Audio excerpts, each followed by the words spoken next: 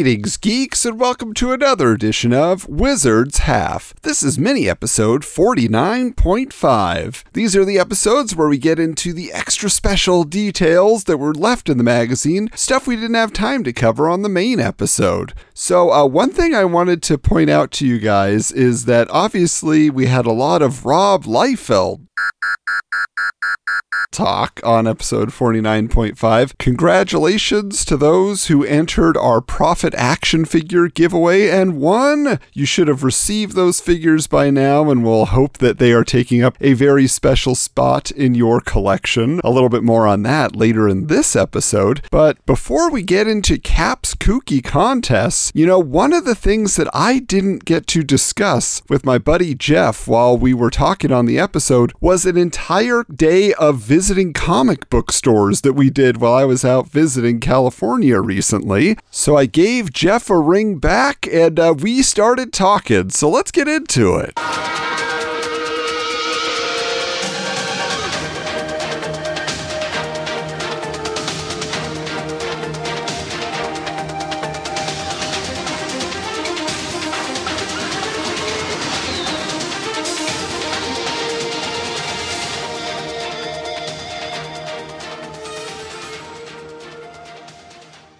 All right, well, here we are. This is kind of a little bit different for our mini episodes. I was out recently in California on a trip and got to hang out with our recent guest on Wizards. Yes, Jeff Campbell-Smith. Jeff, how you doing? I am doing well. How are you, sir? Excellent. But when I was out there, I said, Jeff, there's so many comic book stores in California. Orange County specifically is where we were at that time. And I said, why don't we let's see what's around. Let's go hit up some comic book stores. And he was game. So we ended up in the city of Fullerton. And the first one we found was a store called Excelsior Collectibles. And Jeff was very conversational with everybody. I was like I usually am, just a ninja going around digging through back issue bins and trying to find stuff. But Jeff started striking up a conversation. So, Jeff, how would you describe the atmosphere of this store? Well, it was interesting when we went in. I remember it had a very large kind of foyer. There were some very large statues. Yeah, like the very Hulk. Professional looking. Yeah, there was like an Iron Man, I think, with lights and stuff. And there was a ton of comics up on the wall that,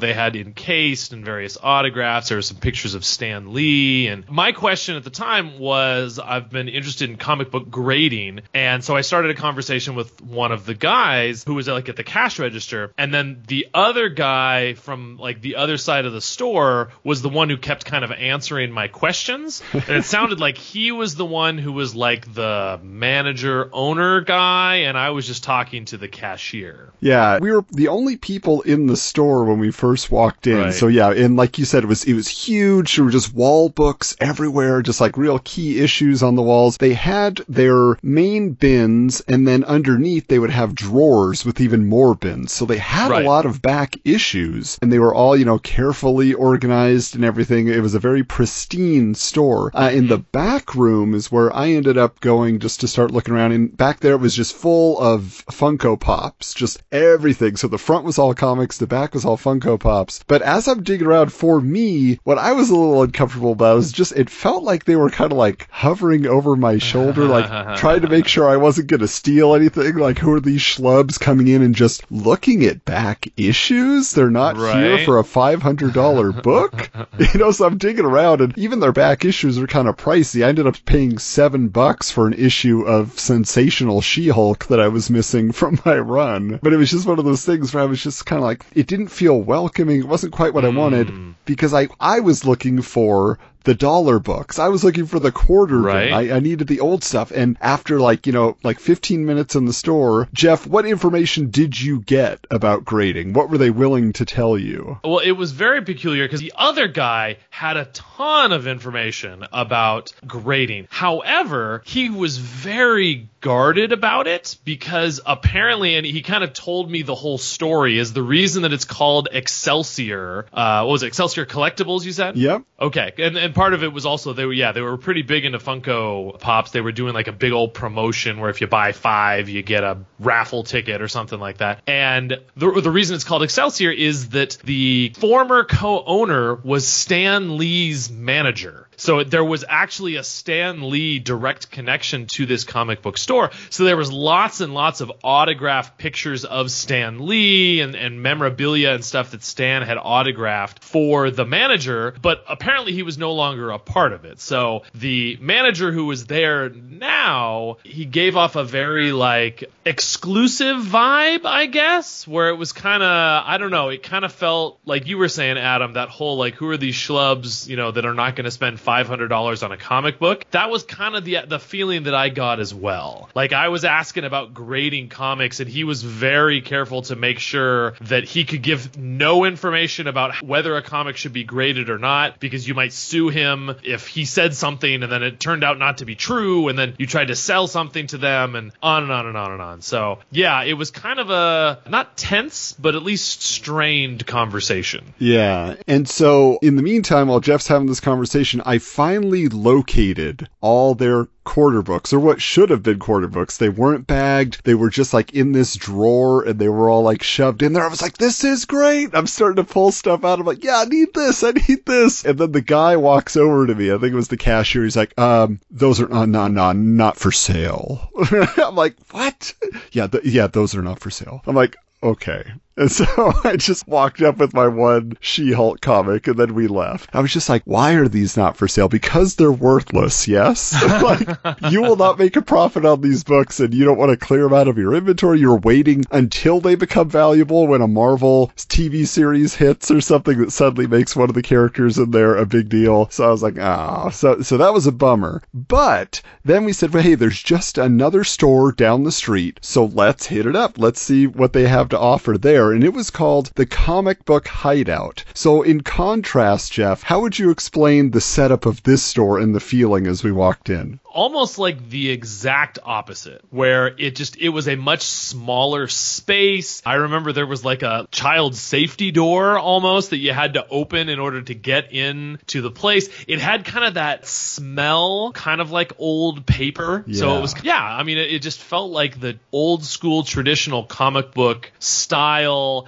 It didn't feel terribly organized. Looking around, I couldn't quite figure out where stuff was or anything, but it was everywhere. And then same thing, I started a conversation with this guy about grading, and he probably had less detailed information than the first guy, but it just felt like this is a guy who loves comic books. And that was a much more enjoyable conversation for me. Or rather, he was more humble about it. He didn't feel like he was the authority that was gracing you with his information or lack thereof. He was just like, look, I'll tell you what I know. Because I could hear you guys across the store, because I was in the back. Of course, like Jeff said, they had all their, standard bins that you would have. But then the whole back half of the store was literally the dollar bin. They had just as many old crappy comics as they did ones that were carefully organized in their bins. So Jeff, I'm sure, was just looking at his watch. He's like, wait, we've been here 40 minutes. Are we going yet?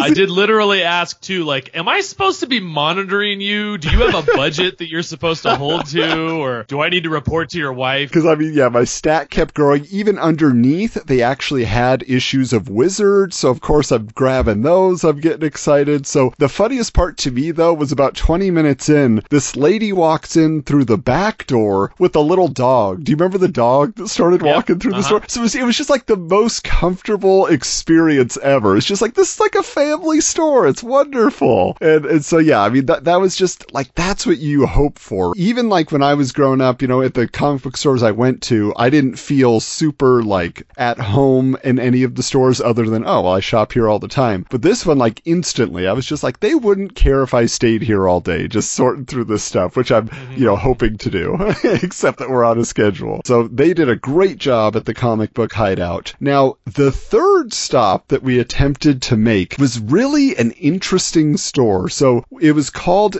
Comic Hero University, and it was actually right next to an AMC movie theater, and it was in the shopping center. There was a Costco, but it was just its own little building right as you walked up to buy your tickets to the theater. And you go over there, and we just had to look in, because even though it said they were open, they were not open. There was a little paper on the front that said closed for store inventory. But Jeff, what was your thought as we approached that store and started peeking in? What did you see that caught your interest? I mean, the first one was the location, is that the location seemed great in a lot of ways, especially because it seems like half the time that people go to the movies is to watch a comic book movie. So I thought, like, wow, this is a really great location for you. However, I mean, like, the one challenge, it was like wasn't it a Friday or a Thursday? Yeah, something like that. And it was like 11 o'clock in the morning. So not prime shopping time. Everybody's in school or at work. Like, I had very low expectations. But you're right. It did say that they were open, and we could actually see the, like, owner or somebody there who was, I don't know, organizing things or something. Yeah, because I actually went to call them. I'm like, so somebody's in your store. Is it you? And he's like, no, I'm the owner. I'm not there. That's one of our guys. Our other guy called in sick. We'll probably be open in like an hour, but we didn't have an hour to wait. Right. Yeah. But inside, you could see that half the store was, all comic book bins and,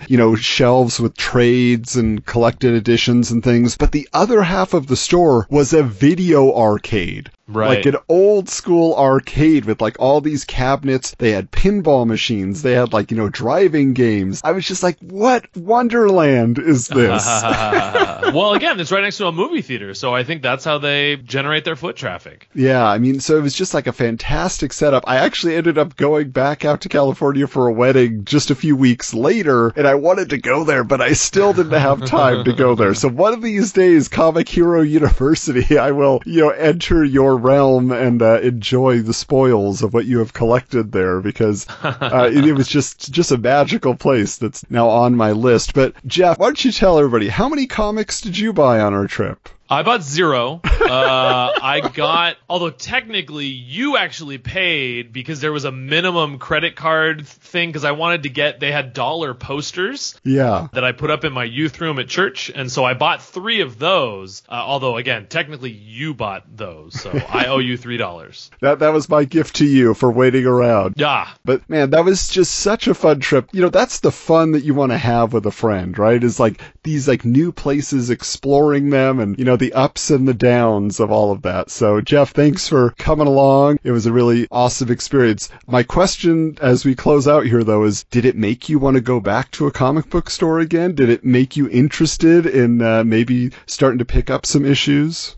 No. I mean, I do appreciate like what we're talking about, the difference. I don't know that I've ever been in 2 comic book stores within a span of 24 hours. So to be able to compare the two, we kind of have a local comic book shop in Claremont, and it's very kind of like a bookstore vibe, which is fine, but that's kind of all we have. Although the one thing that I will say along those lines is about a month ago, I took a group of middle school students and we were going to go to an arcade, but it was closed for an hour. So while we had time to kill, I took them to a comic book store, and that comic book store, most of those students, maybe all of them, had never been in a comic book store before. Wow. So I, as their youth pastor, got to take them inside their first comic book store, which was kind of like it felt like a rite of passage, because, like that was part of our childhood. Like everybody's got a comic book store, right? Yeah. But they're kind of few and far between here in the Inland Empire. Well, that is fantastic, Jeff. Thanks again for joining me to report on our trip, and off you go to talk about Star Trek. Indeed.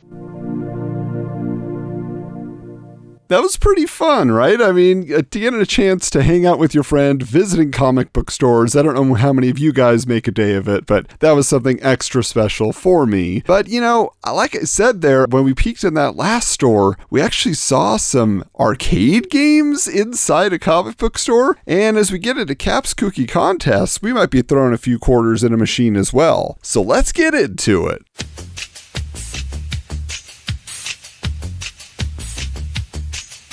All right, the first contest here is the return of the contest with a K. Midway presents the Choose Your Combatant contest. You know, every time we here at Wizard have a couple extra quarters in our pockets, we truck on down to the local arcade to play a little Mortal Kombat 3. And believe it or not, we probably have the most fun selecting our combatants. Will it be the old guard like Sub-Zero or Sonya, or one of the new breed like Shiva or Cabal? We like deciding, and now we'd like to see what you do. This contest is sponsored by Midway Manufacturing Company, makers of the darn fine video games, and they're coming back. Pinball machines! Don't forget, there are some new fighters with new powers to beat each other with. How to play. We want to know who your favorite combatant is. Better yet, we want to see who your favorite combatant is. So we want you to take a picture of yourself choosing your combatant on a startup screen of Mortal Kombat. And don't be giving us any lazy bones Generation X, I'm too bored to do this crap either. Because sending in a photo could definitely be worth your while. Check out the prize. Grand prize. One lucky, randomly selected participant will receive, get this, the Mortal Kombat 3 arcade game. That's right, the big sucker. Be the envy of your friends. Take all their quarters. Never worry about parking meter change again. I gotta tell you, I totally wish that I would have entered this contest back in the day. Not because I'm a huge Mortal Kombat 3 fan, although that was probably the Mortal Kombat I played the most, but more so just, can you imagine having a photograph now of a vintage arcade? How much fun would that have been? Like, I'm sure some of you had birthday parties at an arcade or something like that. Like, but just to have that, you standing in front of a screen, and then while you're there, you probably would have taken a few more pictures, you know, at your favorite arcade games. Man, that would have been so fun to look back on. I will say though, as far as Mortal Kombat 3 goes, I collect old things, and there's this antique store nearby me where somebody puts out some old Super Nintendo cartridges every once in a while. They're not too expensive. Well, I picked up Mortal Kombat 3 for like $10 the other day for the Super Nintendo. I have a system called the Retron 5 where you can play a bunch of different game systems and put the actual cartridges in. So I have Mortal Kombat 3, and I recently got together with some other friends and I brought the Retron 5 and vintage Nintendo and Super Nintendo cartridges, and Mortal Kombat 3 was one of the games in addition to like the old Rampage 8-bit game, and we just had a great time. So a lot of fun to be had with the old video games. But let's see what the very tiny important stuff says, okay? Aw man, there's no snarky comments or jokes in the fine print. What did Marvel get to Midway to? Alright, well, let's get on to the next contest, because Extreme Studios presents the Profit contest. And you see Prophet there saying, I must have the prizes. It is my destiny. And then his little friend Kirby saying, take it easy, kid. So John Prophet is coming back. In August, those cool guys at Extreme Studios are letting Prophet run free to create all sorts of new havoc. To celebrate the new Prophet #1, they want to give all you Prophet types a chance to win some neat prizes. How to play? Got psychic powers? Predict anything useful like winning lottery numbers or if the milk is sour before you drink it? Well, you won't need any skills fancier than that for this contest. All you have to do is answer 3 simple questions about Prophet, one each from his past, present, and future. See, you get to be a Prophet yourself. If we pick your name from the correct entries, wham, you're a winner. Here goes. Past. In what comic did Prophet first appear? Present. What is the code name of the joint American-Japanese moon landing expedition in Prophet Volume 2, Number 1? Future. What's the meaning of the term Silver Fox? See Prophet Number 2. Alright, so the grand prize, one winner randomly selected from all correct entries will get a spiffy page of original art from the new Prophet #1. First prize, 10 winners will get a copy of the new Prophet #1 signed by writer Chuck Dixon and artist Stephen Platt, plus a special Boris Vallejo cover edition of Prophet #1. So, guys, we just ran a Prophet contest of our own, and I think it was a little easier than having to actually read a Prophet comic. Just had to give your opinion of old Rob Liefeld. But I can't answer the first question here. In what comic did Prophet first appear? That was Youngblood #2. I only know that because we used to have it here in the archives, and then I sold everything for like $2 to a guy who's probably rolling in the dough reselling it all right now. But let's get to the legal stuff and stuff. Contest is open to anyone except employees of Wizard Press, Extreme Studios, their immediate families, and Morning Drive radio disc jockeys. You guys just aren't funny. Ooh, take that, Howard Stern. Actually, you know, I was pretty dedicated to morning talk radio of all sorts, especially Howard Stern. My dad used to take me to school on Fridays, and we'd stop at McDonald's, I'd get a bacon, egg, and cheese biscuit, and I'd turn on Howard Stern. I look back on that now and I cringe. Dad listening to Howard Stern with me? There were things I'm sure that he wished he was not listening to, but what a cool guy. All right, next here. Offer void were prohibited, regulated, or restricted by law in a manner inconsistent with the purpose and rules hereof. You keep your eyes on the road, your hands upon the wheel. That's it?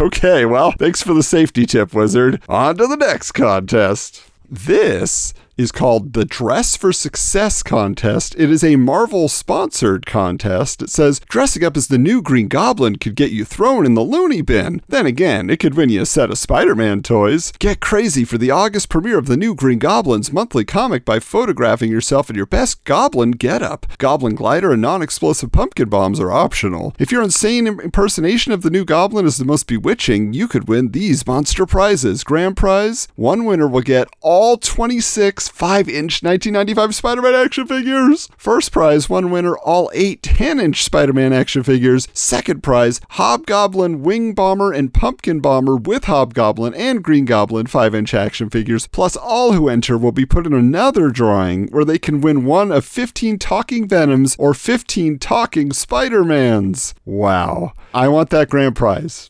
I want all those figures. I will tell you, I actually have a talking Venom up on my wall here, with the little backpack that you used to put on there, which is really pretty cool. And I have a Green Goblin. I have a lot of the figures actually featured in this ad. So this is interesting the way they laid it out, though, because you see the original Green Goblin figure from this Spider-Man Toy Biz line, and he's kind of like faded out like he's a ghost. And then they have the drawing of the new Green Goblin. Shout out to my friends over at the Dollar Bin Bandits podcast, Oren over there. We did a little trade a while back and he sent me a stack of comics, and in that stack were the first 2 issues of the Green Goblin comic. So I can actually review that on a future mini episode. But man, that is definitely my kind of contest. I mean, I feel like I owned half of the figures anyway, but to have gotten them all, maybe I would have kept them in the box at that point, who knows. But I loved my Spider-Man action figures, so you got my attention, Marvel. But you disappoint me because no jokes in the fine print. But that does it for Cap's kooky contest this time around. But speaking of reading comics, it's time for Robin's Reading Rainbow.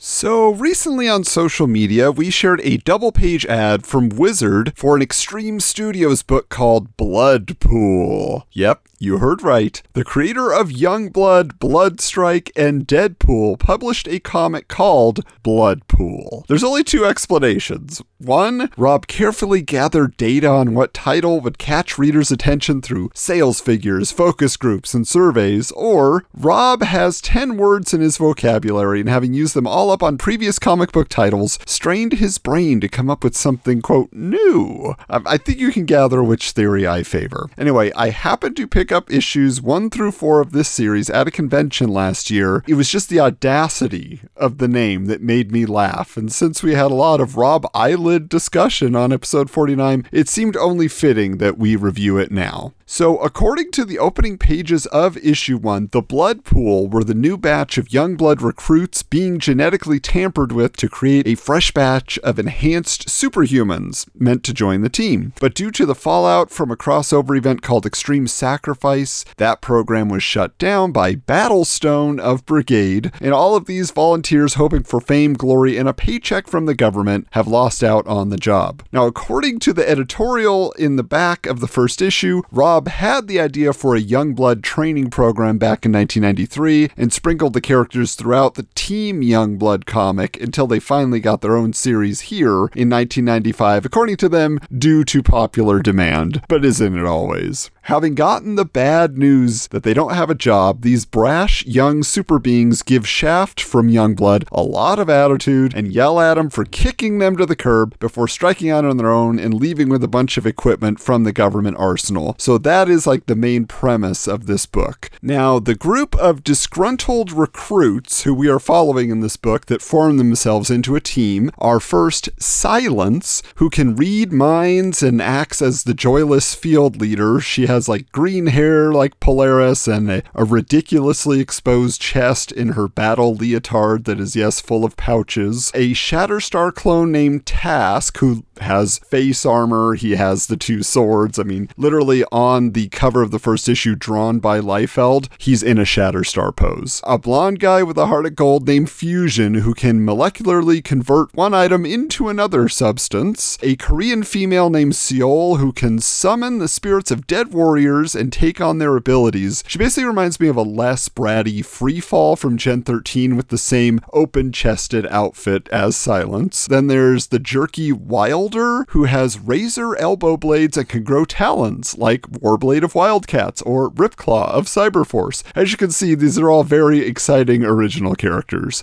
Finally, we have the star of the show, the hot-headed jokester Rubble, who is like Wolverine and the Thing had a baby, or think of a shriveled up Badrock. And I guess while we're on the subject, remember that Badrock used to be named Bedrock, like the town where the Flintstones lived, before Rob changed it, and Rubble is the last name of their neighbors, Betty and Barney. So Rob, just stop it. Like I said, the first issue is mostly the group just yelling at Shaft about having subjected themselves to genetic manipulation for nothing, with Rubble ripping off his own rocky noggin and chucking it at the Archer while throwing a hissy fit. This actually becomes Rubble's signature move in the series. He can always reattach it to his rocky body. There's also a strange sequence taking place over a page and a half while Shaft is apologizing to the group. You have Seol randomly summoning a Japanese warrior who is whispering psst, psst. That's literally everything in the word balloon, psst, psst, for many panels. And the only way you find out what he says is in the letters page in the next issue when a reader asks for an explanation of why they wasted so much space on this. It's like, guys, care to let us in on the joke? It's just a poor storytelling choice. When the kids eventually hit the road, they stumble into thwarting a kidnapping attempt of a very rich businessman on the freeway who is also having an affair with a hot lady, so he's a creep. But as a thank you for their discretion, not telling anybody about it, not calling the cops, the businessman cuts them a large check and they have seed money to start their lives as heroes for hire. So you would think that's going to be kind of the thing, right? It's like, all right, yeah, they're heroes for hire, they're out doing business, but issue 2 kind of abandons that track immediately because it finds them facing off against a realtor turned supervillain named Earth Mover. Yes, EYRTH Mover, who claims he can bend the earth to his will, has some sort of hypnotic device that he's also developed, and he has amassed a fortune in real estate. So yes, an evil, balding realtor in glasses with a pencil behind his ear, and for some reason, a pack of coyotes under his control captures Wilder and Fusion, along with other people that were out for a run who dared to try and fight off his furry friends. It is such a strange setup. The plot feels like writer Joe Duffy recently had a bad experience buying a home and thought it would be a funny take on all that she had to endure, but it just isn't. It's just confusing. Of course, the rest of the team notices their pals are gone and rescue them as Rubble shouts, "Have no fear! Bloodpool's here!" Issue 3 finds the team hired to travel to a fake Egypt-adjacent country called Pharistan in order to protect an ancient artifact called the Cartouche of Sekhmet being sought by mercenaries. So yeah, at least they're getting work, right? They're continuing with the premise. A running gag in the story, though, is the revelation that Seol hates bugs, and so when the team interrupts the ceremony being performed by the mercenaries using the Cartouche of Sekhmet to summon some sort of otherworldly power, yeah, and they snuck into the tomb anyway, so these kids were not doing their job. The plot is eventually foiled when Seol smashes the scarab or beetle-shaped artifact, saying, "I just hate bugs." Ha ha ha. That's the joke. Now, I want to mention at this point also that Bloodpool so badly wants to be Gen 13, but it's just not even close to being in touch with the youth culture, nor does it have like competent art to justify the thin storylines. Pat Lee's art just gets progressively worse with each issue. I'll provide some examples on social media, but it feels like his approach to creating exciting imagery was like get hopped up on caffeine, then start drawing as fast as he could, as if to say if he was moving fast, then the energy would flow onto the page of the characters. But it's just, proportion issues, and it could be maybe like the inking was changing. I don't know. But there's also like this one time there's a bizarre panel design where we see Seol's head and like the top of her chest. Then a diagonal line cuts across that panel to a close-up of just her breasts in the foreground, and then there's some stuff happening off to the side. It's so jarring in its layout, and then the obvious objectification, right? I just had me rolling my eyes. I was just like, what are you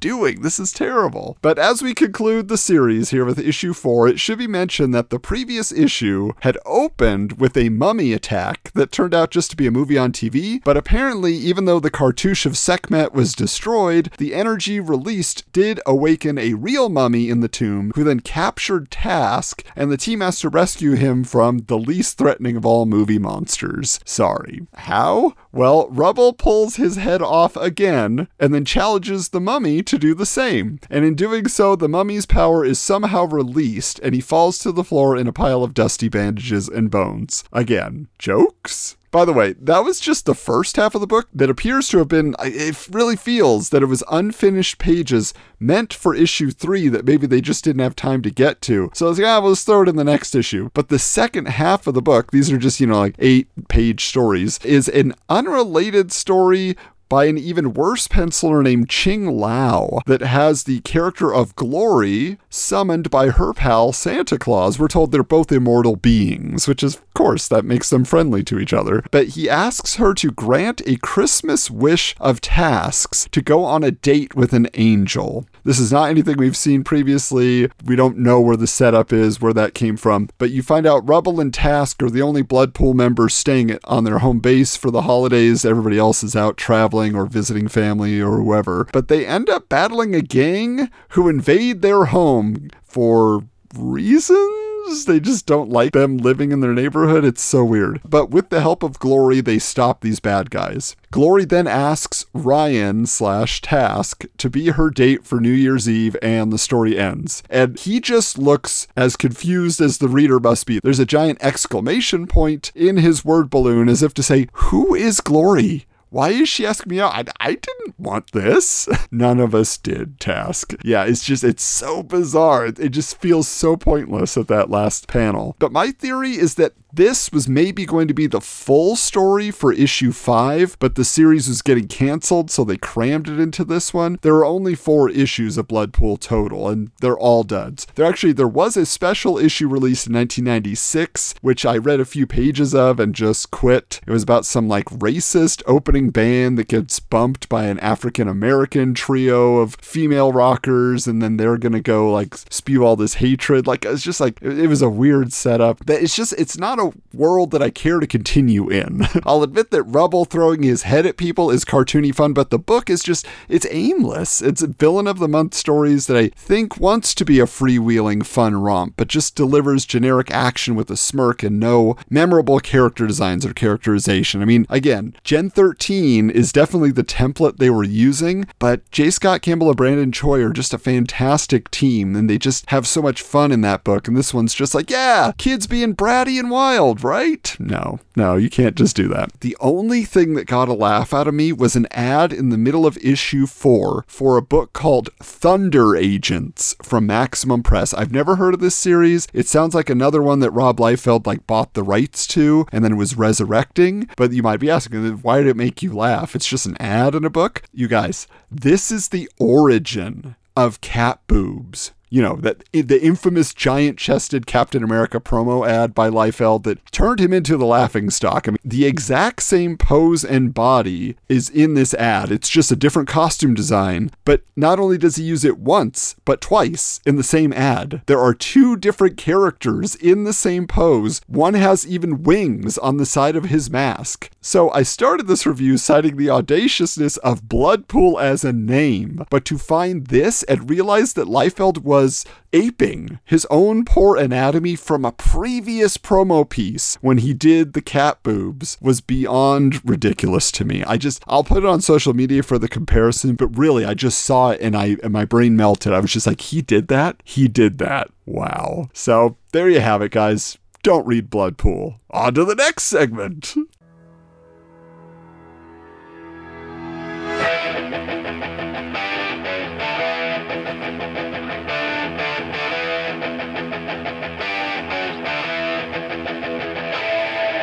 You know, we've been reading the top 10 comics. That hasn't changed much. Obviously, that causes Wizard to get a little bit snarky. But another place that they add their funny commentary was in the picks from the Wizard's Hat section, where they were talking about the big comics that were coming out that month that they wanted to spotlight. So I thought that I would just go through here and read a couple of the ones that jumped out at me. The first is the Avengers Ultra Force #1. And it says here, the relationship between Marvel and Malibu really gets steamy this month as each releases its half of the Avengers Ultra Force crossover. Quote, it's got George Perez art, and you can't get cooler than that, points out Malibu editor Hank Canals. Quote, George does the most outstanding Avengers of anyone. Perez not only draws the Malibu half, Ultra Force Avengers #1, which is the story's second part, but he pencils both covers, which fit together into one dramatic illustration. The story spins out of Rune's adventures in the Marvel Universe, where he found the Infinity Gems and took them with him back to the Ultraverse. Now Loki, following his appearance in the Godwheel miniseries, intends to collect all 6 gems and take over everything. All that stands in his way is the combined might of the Avengers and Ultra Force, who were brought together after the Avengers Black Knight and Cersei found a breach into the Ultraverse. What they don't know, but readers of July's Eliminator #3 do, is that Cersei holds a wild card that makes her a pivotal player in the drama. This tale leads into a major storyline called Black September, which dramatically changes both universes. Included is Kevin Prime Green traveling to the Marvel Universe,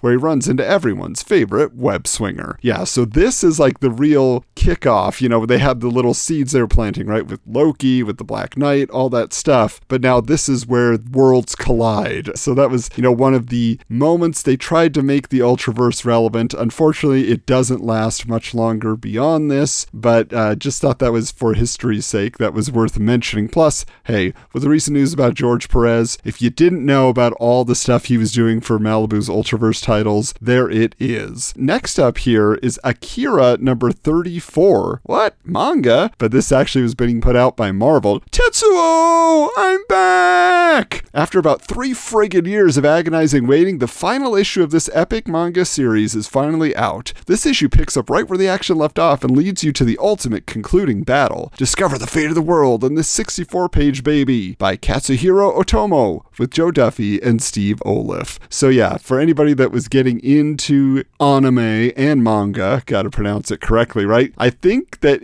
just if you went to the video store or whatever, like Akira is the one that was the most promoted, right? And like they said here, my understanding is that final chapter, it took forever for it to get finished and then to come overseas. So that's kind of a big deal. Next one here, Batman Adventures #36. Sorry, but it's the last issue of Batman Adventures. But that's okay, because next month starts the Batman and Robin adventures. Anyway, this issue sees Batman and Catwoman working together. After they both come down with a bad case of amnesia. Selina, where are my pants? By Ty Templeton, Mike Parobeck, and Rick Burchett. Alright, next up here is Kurt Busiek's Astro City #1. Welcome to Astro City. And no, Kurt Busiek doesn't live here. Damn Taurus. In our first issue, you'll meet the Samaritan. Gosh, he's a heck of a noble guy. He'll be introducing you to the Honor Guard and be participating in a nasty old skirmish with the living Nightmare. Make sure you keep your hands inside of the bus. By Kurt Busiek and Brett Anderson with an absolutely marvelous Alex Ross cover. Yeah, so this is a series that gets critical acclaim. Those Alex Ross covers caught everybody's attention because anything he was doing at the time was a big deal. So this is something that I also am hoping to cover here on the mini episodes in the future, because it's one of those things where it's just like this series continued to be such a big deal. So look out for that. But next up here, the Lady Death in Lingerie #1. Yeah, like you haven't already seen enough of her. Well, the Queen of the Dead puts on a little fashion show for you kiddies hopped up on hormones. Plus, you'll also see the winner of Wizard 46's Lady Death swimsuit contest. What the hell is she doing wearing a swimsuit issued in a lingerie special by way too many artists to even attempt listing. Yeah.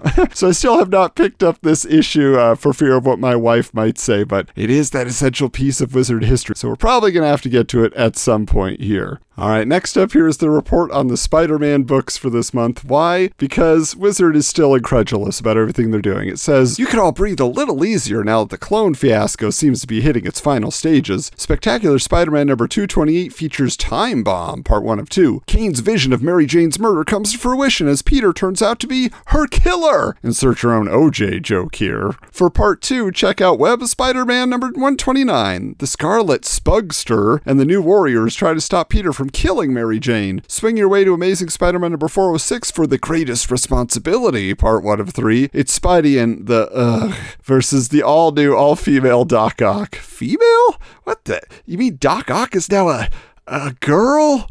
I love that they just can't even refer to the Spider Clone anymore. He's just the ugh. Part 2 of the battle comes in Spider-Man number 63. Then hang up your tights and read about the end of Spider-Man in Spectacular Spider-Man number 229. Once again, Peter Parker throws away his life as Spider-Man, but this time I think he really means it. And if you want to just forget all this clone crap and just read some good old-fashioned Spidey stories, check out Untold Tales of Spider-Man number 2, where a young Spidey must stop the Batwing. Batwing? What? Is the Jackal cloning DC characters now?